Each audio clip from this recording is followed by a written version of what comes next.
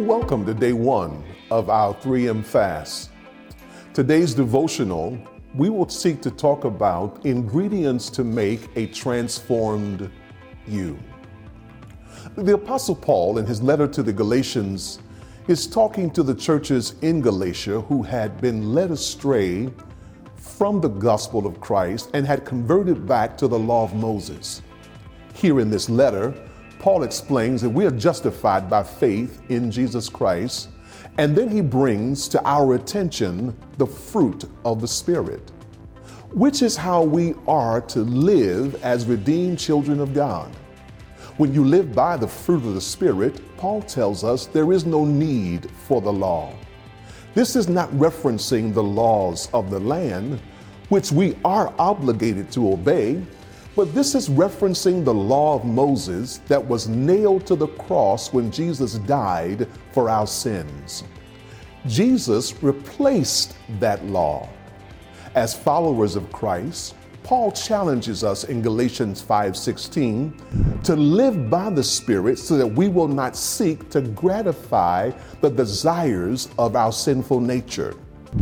Then Paul contrasts the desires of the sinful nature with life controlled by the Spirit.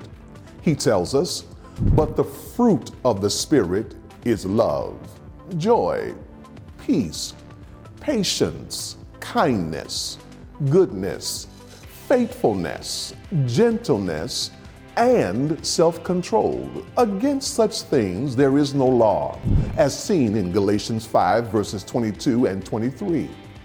Now, while there are 9 ingredients, they actually blend together to create one fruit.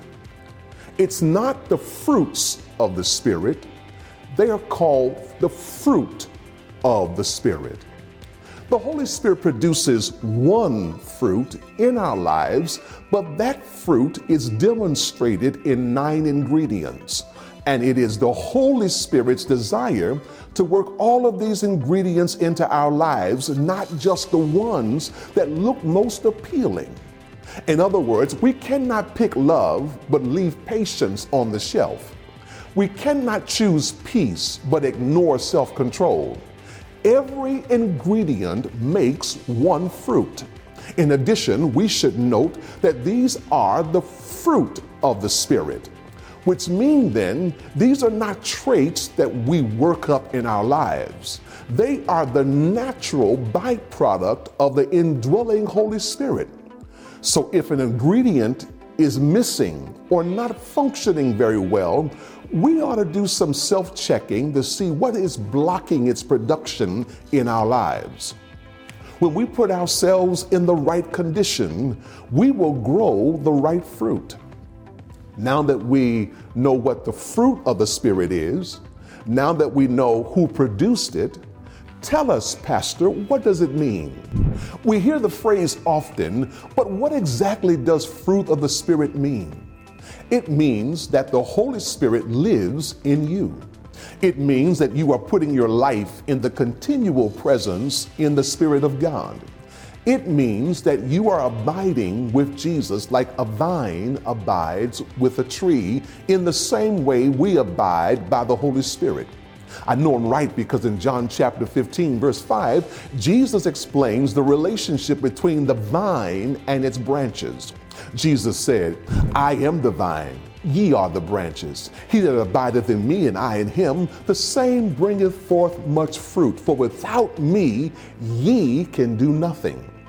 The fruit of the Spirit are the holistic expression of the Holy Spirit who dwells within the believer, the reality of a life transformed by the gospel of Jesus Christ.